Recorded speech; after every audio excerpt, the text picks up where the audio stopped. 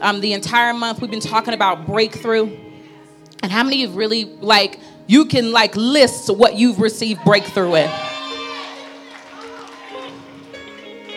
And so we are so excited about where we are as a body. But how many of you know that there's a such thing as getting breakthrough and then losing it? Sometimes all of the momentum that we're able to gain and pick up, a lot of times if we don't steward it correctly, we'll find ourselves right back where we were. And so we've done well as a church to offer deliverance. We've done well as a church to administer mass deliverance and to talk about breakthrough and to preach you into that place. But we have not yet seen the sustained breakthrough as a promise that God has given to us. And so we said this time it would be different, and it will be, because we are going to be intentional, not just about that glimmer of hope, but about making it stick. And so I want you to take notes today. And if you're not a note taker, you need to commit to going back to the app and listening to these steps. I want you to become focused and look for yourself in the message. A lot of times we don't look for ourselves in the message. We're like, that message is great, but you don't look for yourself in it. So as you hear this message today, I literally want you to look for yourself. And it may be in something that I say, but it may not be in something I say. It may be something I say that triggers Holy Spirit to say something specific to you. So you need to be open to that. You're going to have to listen to both today. So you'll listen to what God gave me for the body, but you also will listen as Holy Spirit will tailor this message specifically for you. He'll do it, but you have to be open to listening to it. Okay. And so Matthew 12:43, it says, now when the unclean spirit goes out of a man, it passes through waterless places seeking rest and does not find it. Then he says, I will return to my house from which I came. And when it comes, it finds it unoccupied, swept and put in order. Then it goes and takes along with it 7 other spirits more wicked than itself. And they go in and live there. And the last state of that man becomes worse than the first. This is why we get this sense of not even wanting to delve into breakthrough or not even wanting to uncover things, because it seems like things just get so messy after that. Jessica and I were watching this awful show that one of her coworkers had suggested. And thank you for the band. It's called Tidying Up or something like that. And just terrible. She talking to the house and stuff. I was like, okay, all right. But one of the things that they pointed out, and if you've ever done like a deep cleaning of your home, you realize that things will get messier before they actually look better. And so you feel like I've done all of this work, hours and hours and days of work. And before you know it, you can become so exhausted that you just want to take everything, put it back in the closet and close the door, because at least in that case, you were actually ready for company. You know what I mean? And our spirit, as we're cleaning our house, our body as the house, sometimes we will fall into that, where we just don't want to do the work anymore, because it's like, wow, now that I've gotten deliverance from this and I've uncovered this, it seems like this is coming up and this is coming up. And then now I'm also dealing with embarrassment of it coming up. And then it seems like as soon as I got deliverance from it, I ran into this person. And there are all these things that start to happen, but it's part of the process. And so maintaining our deliverance, the only way that we won't maintain it or sustain it is if we leave the house unoccupied. It says that everything was swept, everything was in order, but it gave this sense or this idea that now this was vacant and ready to be filled. Whether it's intentional or not, your house, this body, needs to remain filled because that's the way that the body operates. Now, what you fill it with is your choice, and you have to be intentional about it. When the children of Israel were delivered from Egypt, we may think that that was the hardest part, but it was not. The hardest part was changing their state of mind, because long after they were actually delivered out of the hand of Egypt, the mental bondage that they were in was almost worse than physically being in that place. And so for many of us, we received deliverance, but then the mental torment came after that. The greatest tool for sustaining your deliverance is hope. We believe in faith. We read about faith. We declare in faith. But your faith must be tested. Your faith must go to trial. When Moses was leading the people in the Red Sea, there was a trial, an entire courtroom that was established before they entered into that Red Sea. And they had to make a decision at this time if their faith could stand the trial, because they could not see what was on the other side, and it appeared as though they were going to be swallowed up. But they had to step out in faith. For many of us, when our faith is tested, we take that as a lack of faith. But you cannot take a test unless there's content that has been presented. And so without content, there will be no test. And so if you didn't have faith, then your faith would not be being tested. And so the presence of a test means it's go time. That means it's show time. And the show is going to be in his favor. And it says in the Bible that there shall be a performance. And the performance is going to be on your behalf. And so don't get scared of the stage. Don't get scared of the lights, because the performance is for his glory. If you don't let his glory have a stage, then you are taking away from the testimony and the display of what he wants to do through your life. Apostle talked to us about doors and how spirits come through, and these doors. He didn't get into the windows, but we'll keep the conversation going. I'll focus on the doors. Some people I find are, super cautious, and it's great. Sometimes I lock the door and sometimes I don't. That's probably a bad habit, but it's true. Other people, you go to their house, knock on the door, takes them 5 minutes to open the door. Why? Because they got like the chain, they got the deadbolt, they got the lock, the twisty one, but then they got the knob too, and then they got the little kickstand at the bottom, you know what I mean? And so it's like they got they are ready for what would come to their door. For many of us, we clean house, but we leave the door open. Nobody is going to sweep their house on a windy day and leave the door wide open.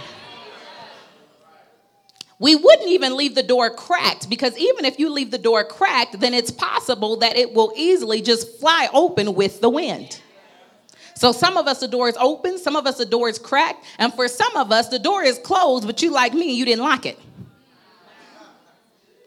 We got to make sure that we close the door. What does close the door mean? Well, when we look in the word, it talks about separating yourself from the accursed thing. If we know how spirits gain their entrance, then we have to be on guard. And so you learned last week about how it got there. And so now that you're aware about how it got there, you have to be religious in the deadbolt, the chain, the super lock, the kickstand at the bottom, and even the little, when we lived in Tulsa, we had the little beanie bag that went all the way across so you didn't get the draft. You know what I'm saying? You had like the little beanie bag because you just want to be sure there wasn't nothing coming up under that door. So what does that look like? Separating yourself from the accursed thing. You have to steer away from anything that looks like what you came out of. And we as believers, it's funny because we're not really that compassionate, but all of a sudden when it comes to playing with the devil, we get real compassionate. So now you're like so worried about the people you left behind. And you're like so worried about the people who are stuck in that you just feel so called to them. No. You are 2 seconds out of it. Let somebody else have compassion for them. Trust me, God is a good God. He is a great God. We are all his children. He's going to send somebody for them too. So let your compassion work on yourself first. Look at your family line and all the cycles you've been stuck in for the last 25, 35, 45 years. And have compassion and mercy on yourself.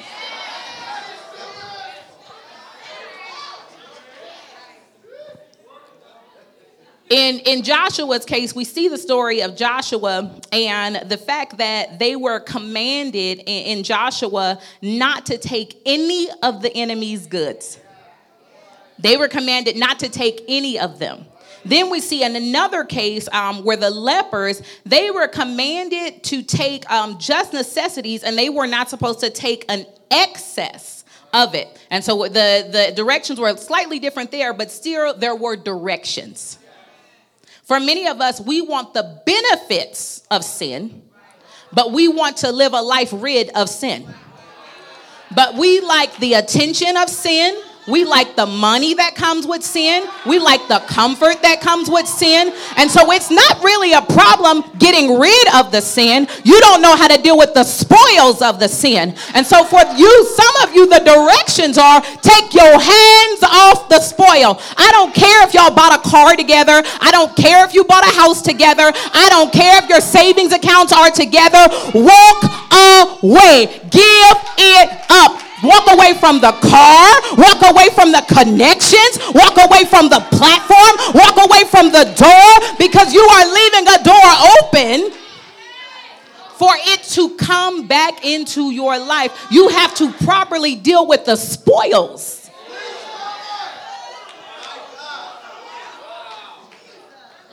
When God delivers you and you obtain victory in every area of your life, you have to have an ear to hear the instructions. He will never clean your house and not tell you the next steps. He will always tell you the next steps. Now, whether you ignore them or not, that is up to you. You must be committed to break old ties, soul ties, any ties. One of the first things that you need to do after you receive deliverance is clean out your phone and clean up your social media. Delete every trace of the text and then block it so that you're not tempted when it comes up again. And I know that's extreme. And funny story, when Jesus went to the cross, that was pretty extreme too. So I think we just serve an extreme God. Yeah. When I look at my life and the blessings and the deliverance that he's given me, yeah, he's pretty extreme. And so if you think that these directions are extreme, you're probably right. You think these directions are a little radical, you're probably right. Just go with it. That's God.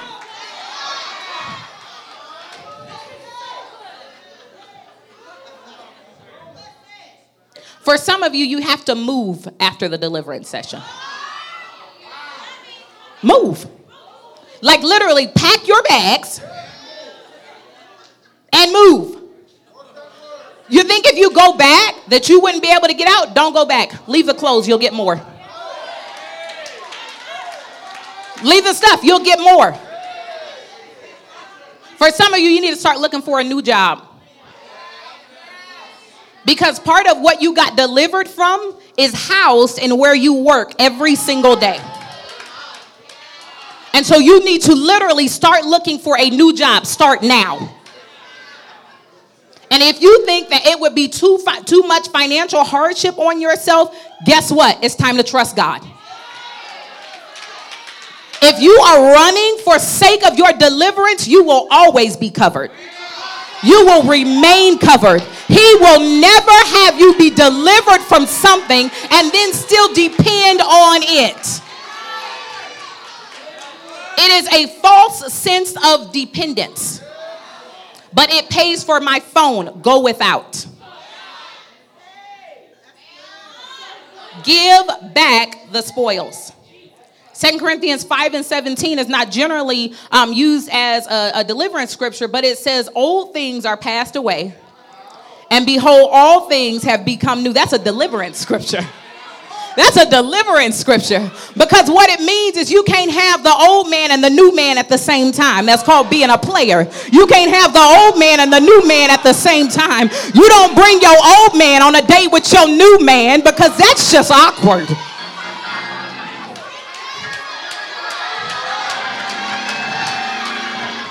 But some of y'all went last week and told the old man that he could stay and live in the house even though you got a new man. And you want your old man on the couch and you want your new man sitting in the chair. You just sitting in the middle. Looking stupid.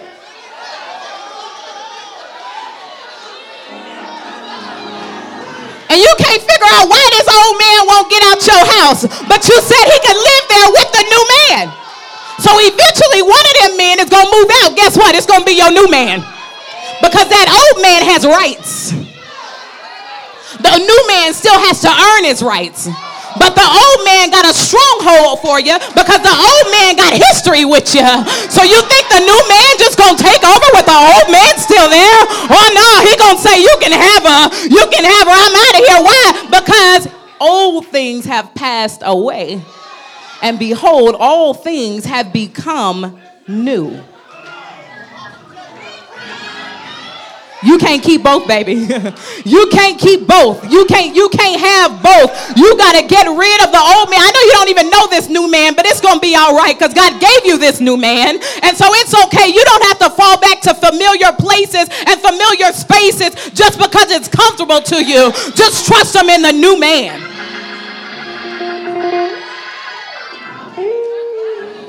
So we got to close all the doors.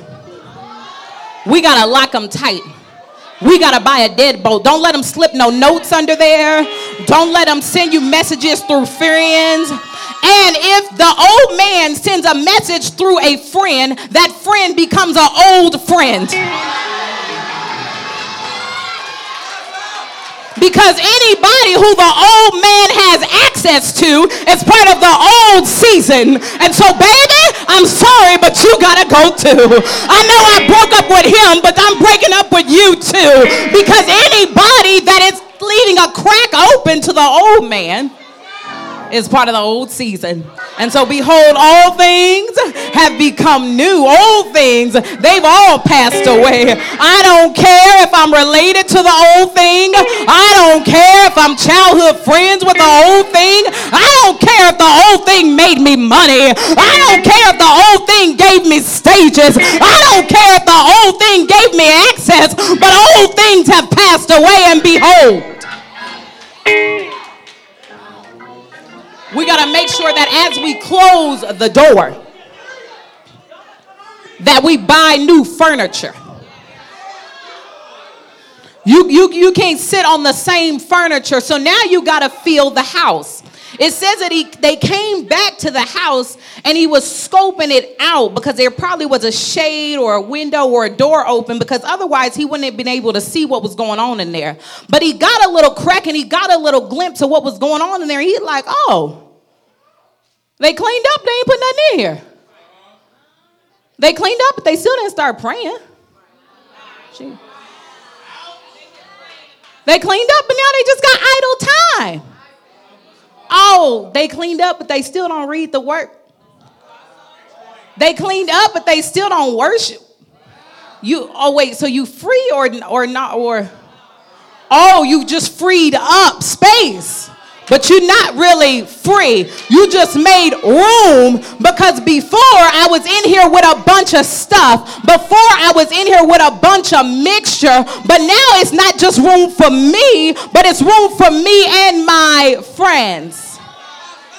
You have to fill the empty house.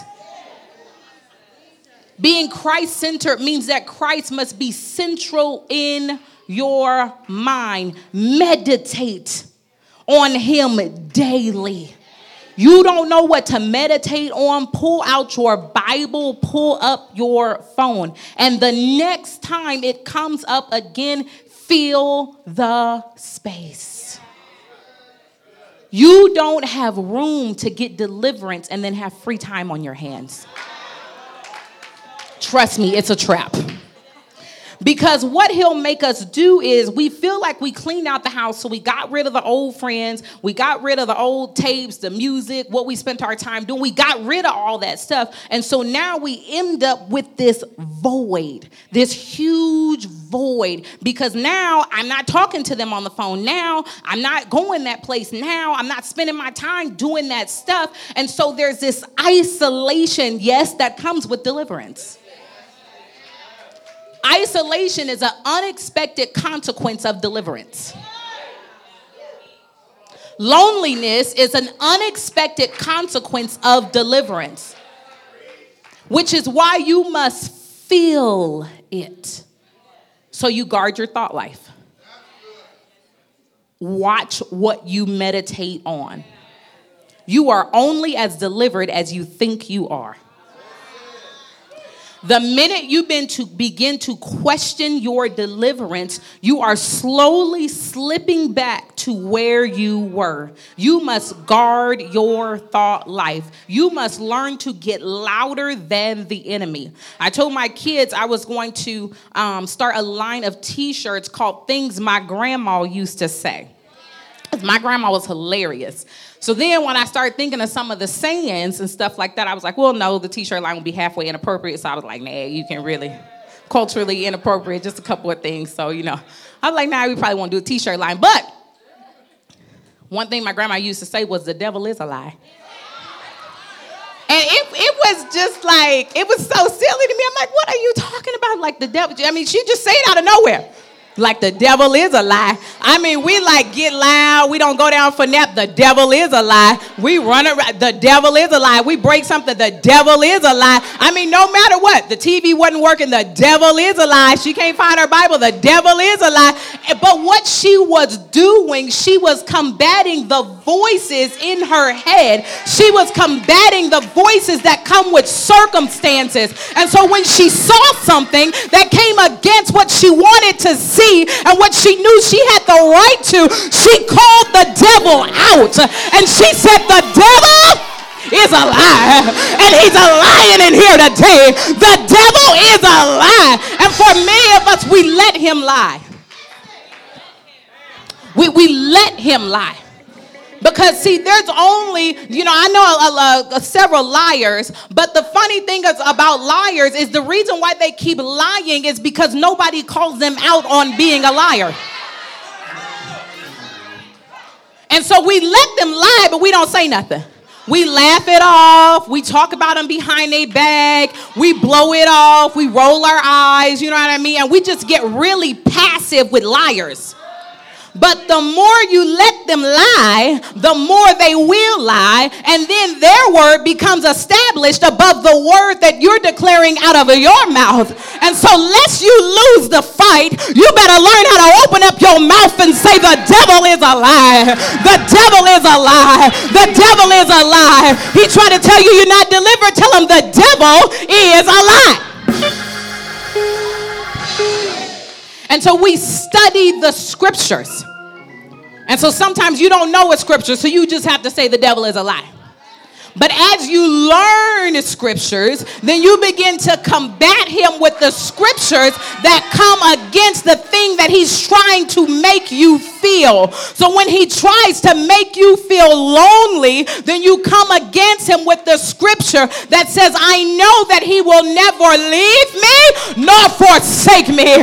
The devil is a lie. The devil is a lie because he said he would never leave me. The devil is a lie.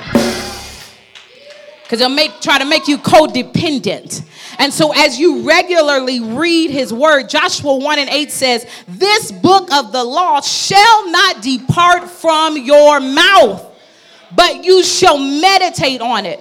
And so it's not just a meditation, but it's the declaration. So it's on your mouth, it is in your mind, and you are meditating on it day and night, which this idea of having morning devotion or night devotion is unbiblical. The idea of choosing one time of your 24 hours that you will dedicate to the Lord is unbiblical. And so when you choose the day, then he attacks you in the night.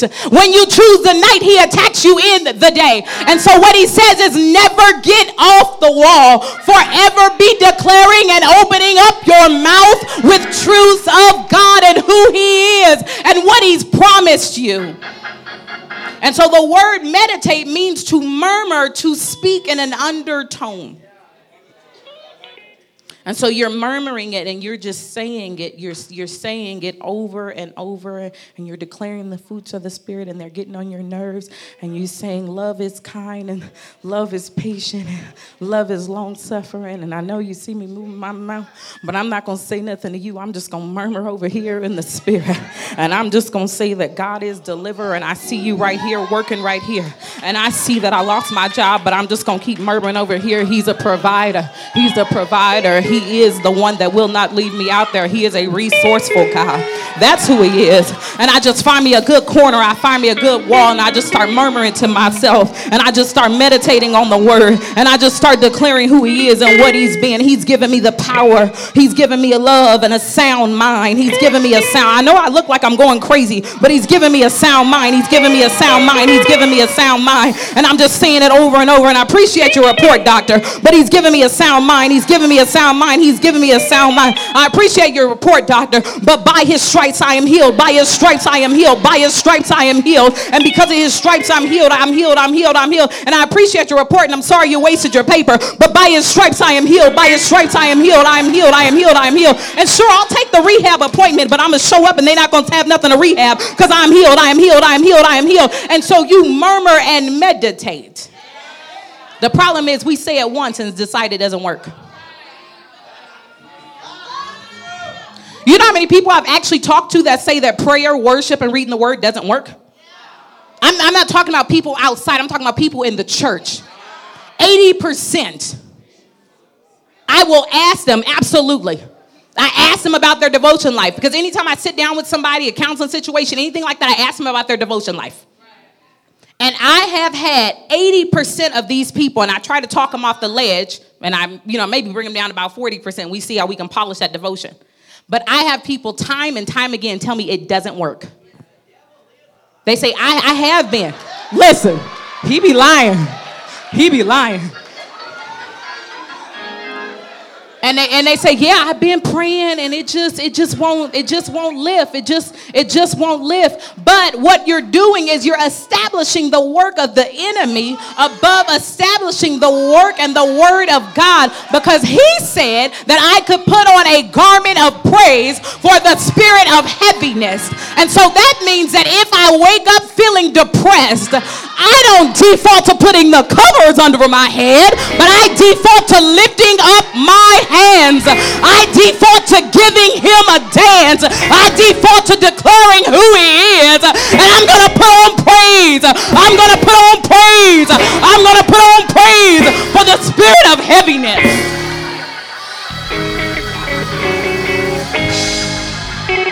But our house has been empty. We have to become filled with the Holy Spirit. And being filled is dependent on faith and not your feelings. I don't care if you feel delivered. Only the devil cares if you feel delivered. Because if you can start focusing on not feeling delivered, then the meditation of your heart and mind will push you in the space of not being delivered. And so I don't care if you cried. I don't care if you fell out. I don't care if you screamed. If your declaration is that you are delivered, then that is your right. That is your bread. That is what you are due. That is part of being a child of God. You are delivered. Do you think Jesus felt high in the Garden of Gethsemane? You think he felt delivered? You think he felt great? You think he felt like speaking in tongues? You think he felt like running around this room? No, because feelings have absolutely nothing to do with it. So when he was in that garden, all he could do was declare the word. And his test wasn't even over. For some of us, we're at least on the other side of it.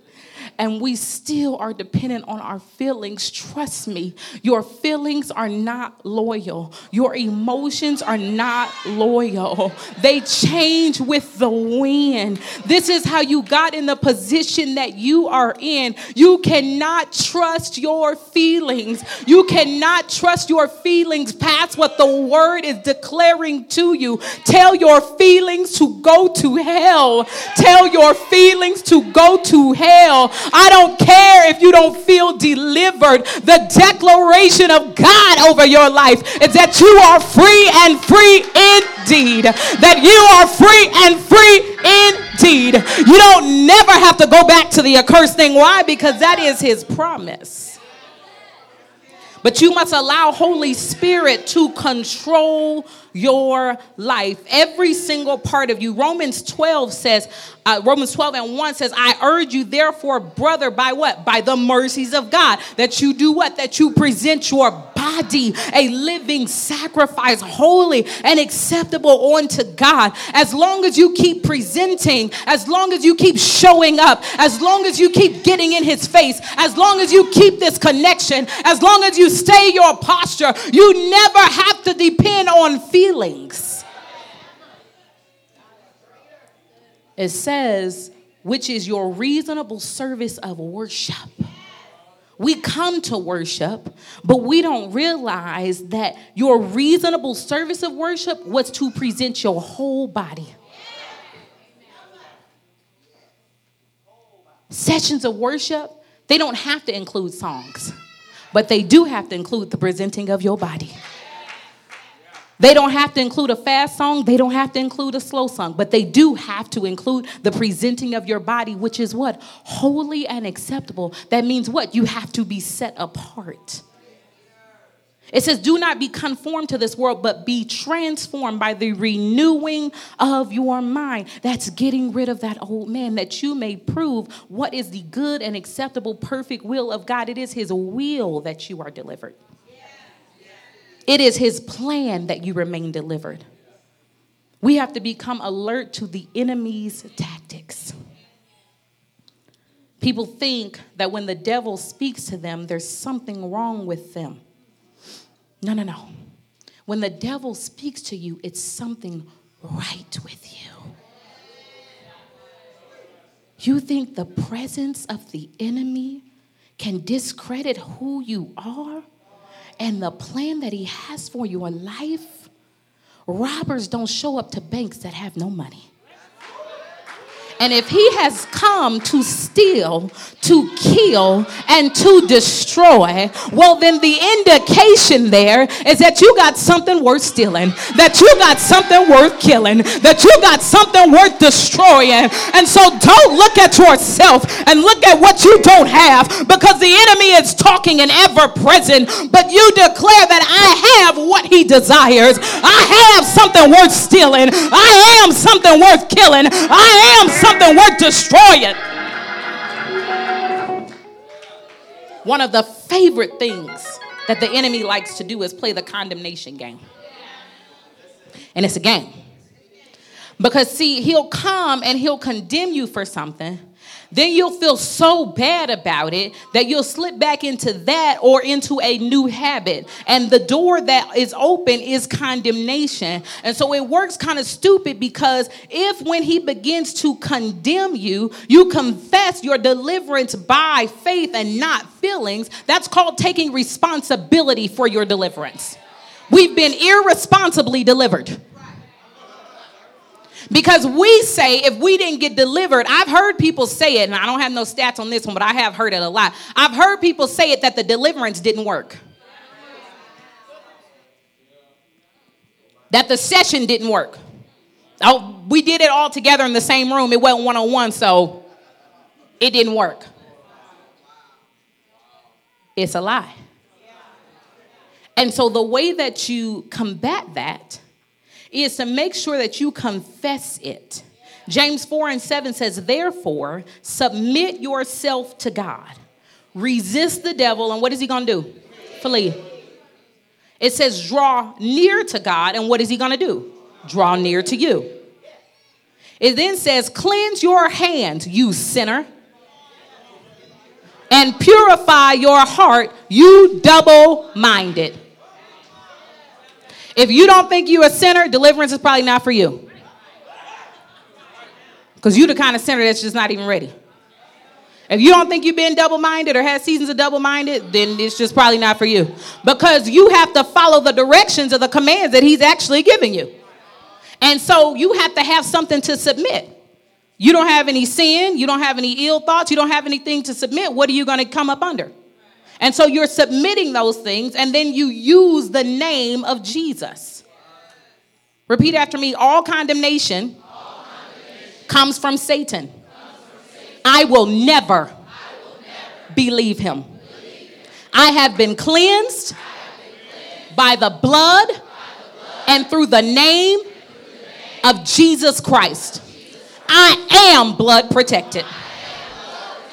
I am blood protected. Therefore, there is no condemnation for those who are in Christ Jesus, who walk not according to the flesh, but according to the Spirit. Now, do you feel delivered? Never mind, I don't care. Only the enemy cares. You made the declaration. And all you had to do was say the password. All you had to do was say the password. You don't have to feel like you delivered because you are.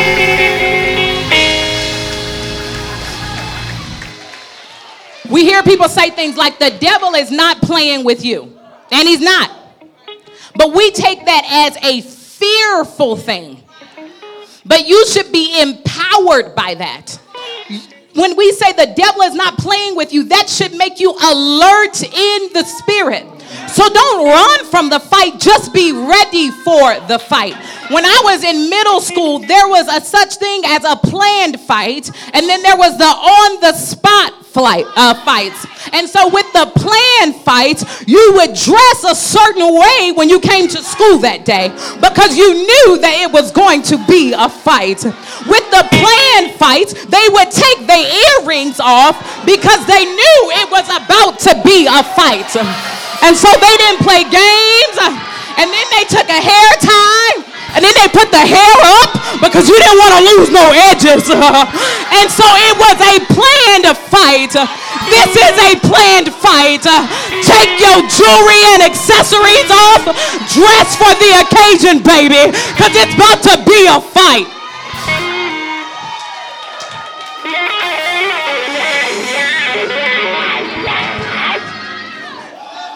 And I wasn't a fighter. I was a lover, not a fighter. I always thought I was like a little too pretty to fight. I don't want to get my face messed up, you know what I mean? But for my friends that were fighters and came from a long line of fighters, their mothers would tell them things like, you can fight, but you better win. You can fight, but you better win. I came to tell you that's the kind of daddy we got. You can fight, but you better win. You can fight, but you better win. You better win. And at the end of the day, you may come out with scars, and you may come out with a little damage, and you may come out with a little rip, but the first question your friend asks you is what? Did you win?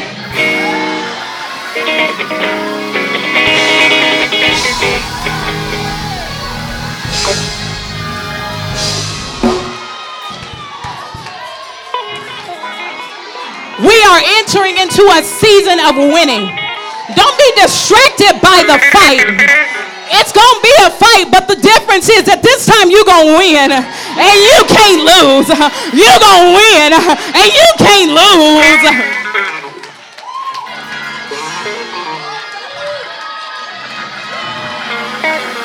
And so as soon as you feel a fight coming, As soon as you feel like things are getting tense, things are getting hot, things keep coming against your eye gates, they keep coming against your ear gates, you keep finding yourself in the middle of the night thinking about it again. You keep finding yourself in these close to situations, or you feel like proximity, then you need to open your eyes and realize that you are coming upon a battle, that the battle is coming. And so you need to get your weapons ready. That means you start to study really, really hard on whatever it is that's coming against you. You have to start writing the things down. You have to start rehearsing them, record them, even if you have to declare it in a strong season and then listen back to it in a weak season, because there's certain seasons where it's hard for you to even open your mouth. So whenever you're feeling strong, record it and then play it back to yourself. Make sure that you start to shut the door, because the enemy, he's going to knock, and he's going to knock really hard. One of the things at school when we do fire drills, we put a kid outside the door and we make the kid knock and beg the teacher to let them in. But the way that we have trained them is no matter what's happening outside the door, you have to protect what's inside the room. And so even if you hear a little baby in the hallway, a little kindergartner, he's knocking and he's saying, let me in, let me in, let me in. In emergency situations, we found that the enemy or the gunman, he will take one of the kids and he will use it as a ploy to get the door open. And then when the door is open, then he comes in and he takes everything in the room. So it doesn't matter who or what knocks on the door. Don't open the door. I don't care who's knocking on the door. Don't open the door. The enemy is a tempter. He's a tempter. That's what he does. Anybody know a flirt in high school? You may have been the flirt, whatever. It's okay. It's all good. Like, it's all love. You know what I mean? You was the flirt. You knew a flirt. It's just all together. You know what I mean? That's the enemy. And he's tempted. He's like a dangler in front of the eyes. He's a whisperer in the night. He likes to get all up in your ear, make you feel all warm and cozy. And what he's doing is he is tempting you. And the more anointed you are, the stronger the temptation is. See, we allow temptation to make us feel like we don't have the oil. But the fact that the temptation is there means you dripping, baby. You dripping. You dripping, baby. You dripping. You dripping, baby. You dripping. Why? Because you got the goods. And you must always default to the truth. You must always default to the truth. So they tell you that you're cursed. No, you declare that I am blessed. You default to the truth. You don't default to what it looks like. You don't default to what you feel like, but you default to the truth. And who is the truth? He is the truth. He is the way and the truth. You have to cultivate right relationships. 2 areas of a relationship. And we got to get this teaching because we're not letting our deliverance go this time. Two areas of relationship. One is fellowship and one is leadership. Okay? And so in the area of fellowship, you got to have your roots run deep. So that means that I don't care what has happened one to another. You sit in this section, he sit in that section. I don't care. But you do not allow anything to come against the fellowship or make you forsake the gathering of the brethren, because that is one of the tools that he has given you to maintain your deliverance. So even right now, if you are in this place and you have unforgiveness, you have offense, you have hurt, anything like that, lift up your hands and let it go. Everybody lift up your hands together. That way nobody feels singled out. Ask for forgiveness right now. I don't care where it's from. I don't care if the person's here. I don't care if they're gone. But if you have any offense with anybody in the body of Christ, I don't care if they go to another church. I'm talking about let it go right now. Past pastors, past leaders, past worship leaders, past people you used to serve with. You got to let that stuff go, because you will not be able to cultivate the right relationships with that still on your heart. Let it go. Because see, you thought you got delivered, but you left this unforgiveness door open. So everything you got rid of, it has a back door. This is the back door. Shut it. Shut the back door right now. Ask for forgiveness. Let it go. But they deserve to be found out. It doesn't matter. Let God give them what they deserve, not you. It will not be at your hand because it will cost you your deliverance. It's going to cost you your deliverance. It's not worth it. Nobody knows how bad it hurt. I don't care. Is it worth your whole deliverance? And so we declare forgiveness in this room. Forgiveness among the body and its believers. Every joint will supply. You have commanded us to love one another.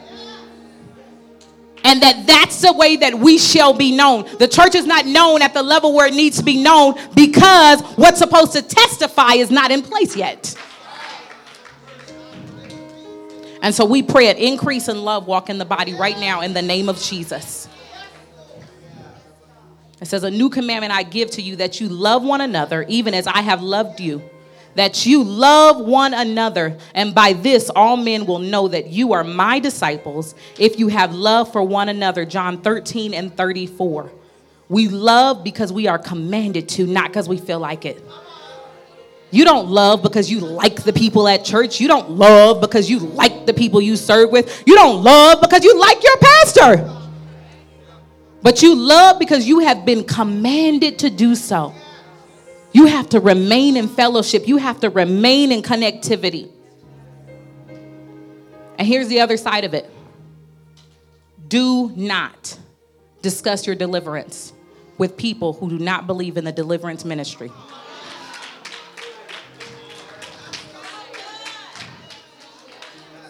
That's like opening up the door for a criminal, inviting him to come in and have a conversation with him. There's nothing for us to discuss. Do not talk to people about your deliverance that do not believe in the ministry of deliverance. I didn't say who don't believe in this ministry. I said who do not believe in the ministry of deliverance. So I'm not saying you can only talk to people here who do not believe in the ministry of deliverance. Don't even discuss it with them. It's a seeping open door. They will be the first one to bring up anytime you fall back or anytime temptation is present, because you gave them access. They're not operating outside of their right. The conversation that you have with them grants them access. It says in the body, do not be deceived. In the Bible, 1 Corinthians 15:33, do not be deceived. Evil company corrupts good habits. Loyalty, good times, longevity, godparents of your children is not worth your deliverance. Do not be deceived. You know why that part is there? Because people will be deceived into thinking that bad company doesn't corrupt. But it says evil company corrupts good habits. I didn't say evil interaction. You don't have to go in a house in a tunnel and not speak to anybody. But having company is different than having acquaintance. When you was having company to the house, what did you do? You opened the door. You let them come in. When you was acquaintance, we saw you in the street and we said, hey. But how many of y'all know everybody can't come to the house? You know what I mean? So let's talk about having company with them. The second area of that right relationship is leadership and covering.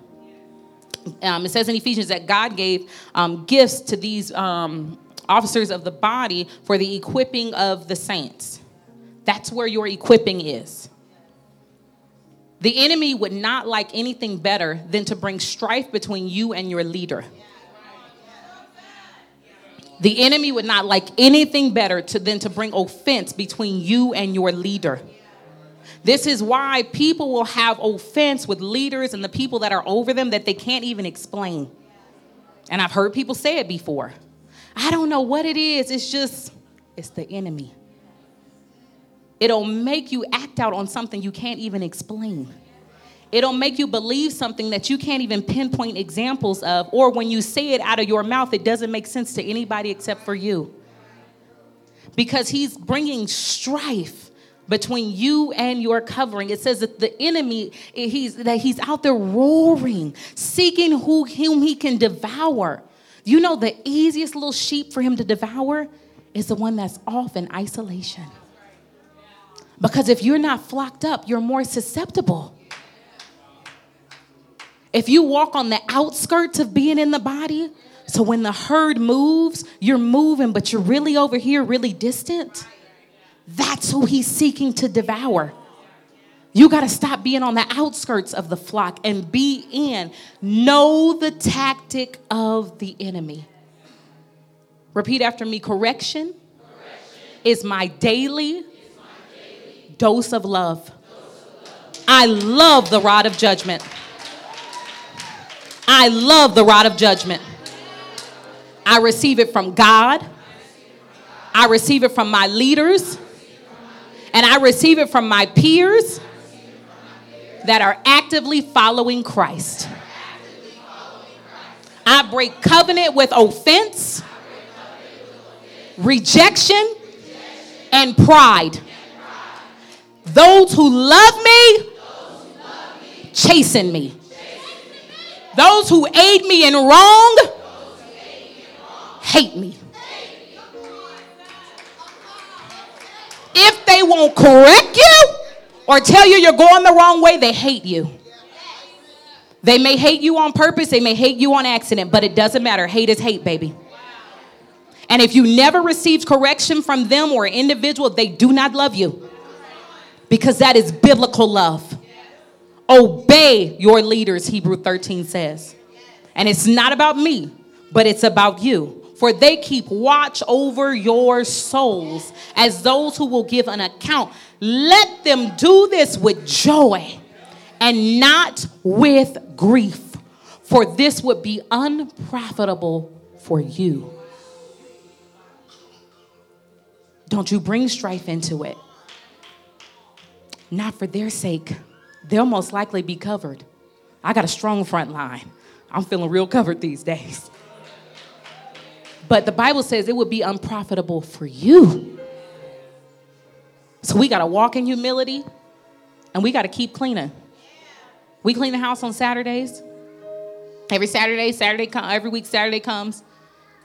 If we happen to have something to do outside the house, the kids cheer, because they know they're going to get out of it maybe for a day or two. But don't be so immature to think that cleaning your house one time is enough. Depending on how many people live there or have lived there. Listen, says the person with all the kids. You know what I mean? Because the more people we get in this house, it seems like laundry. I mean,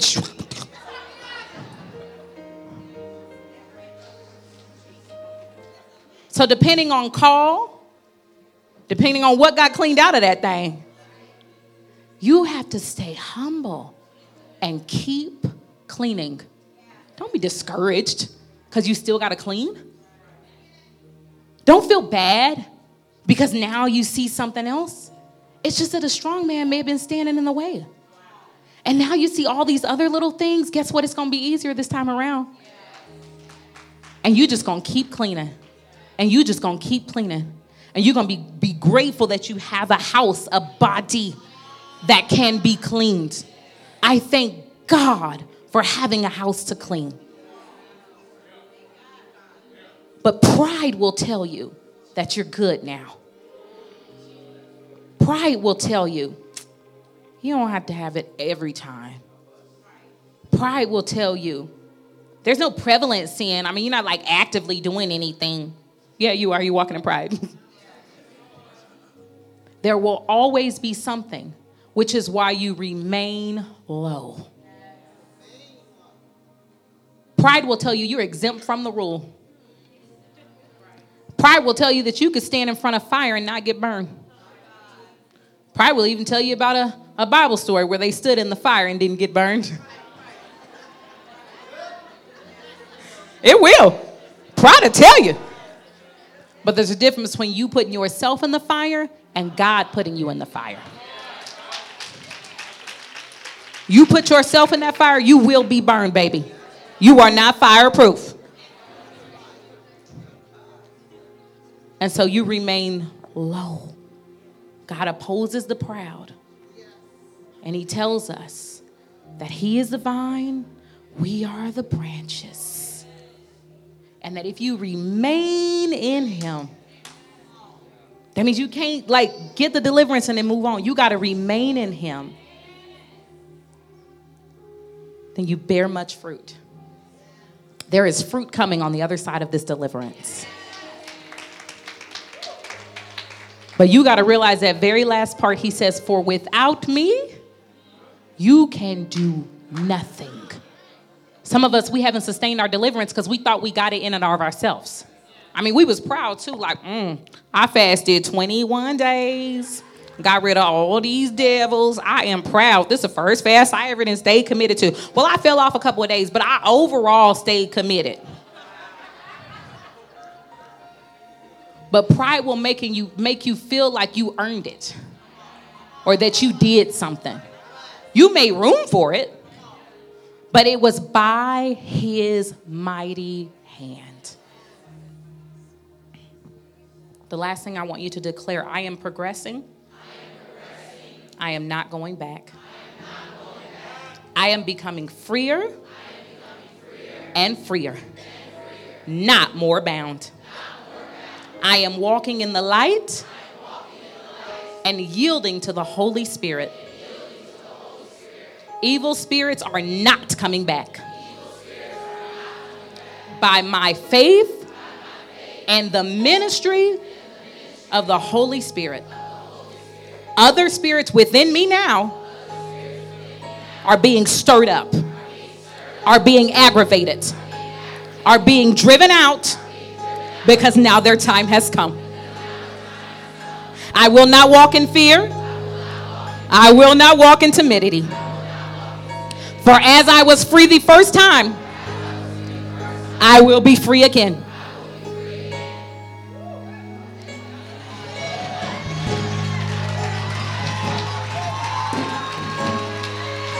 We bless your name, Jesus. We thank you because you are the deliverer.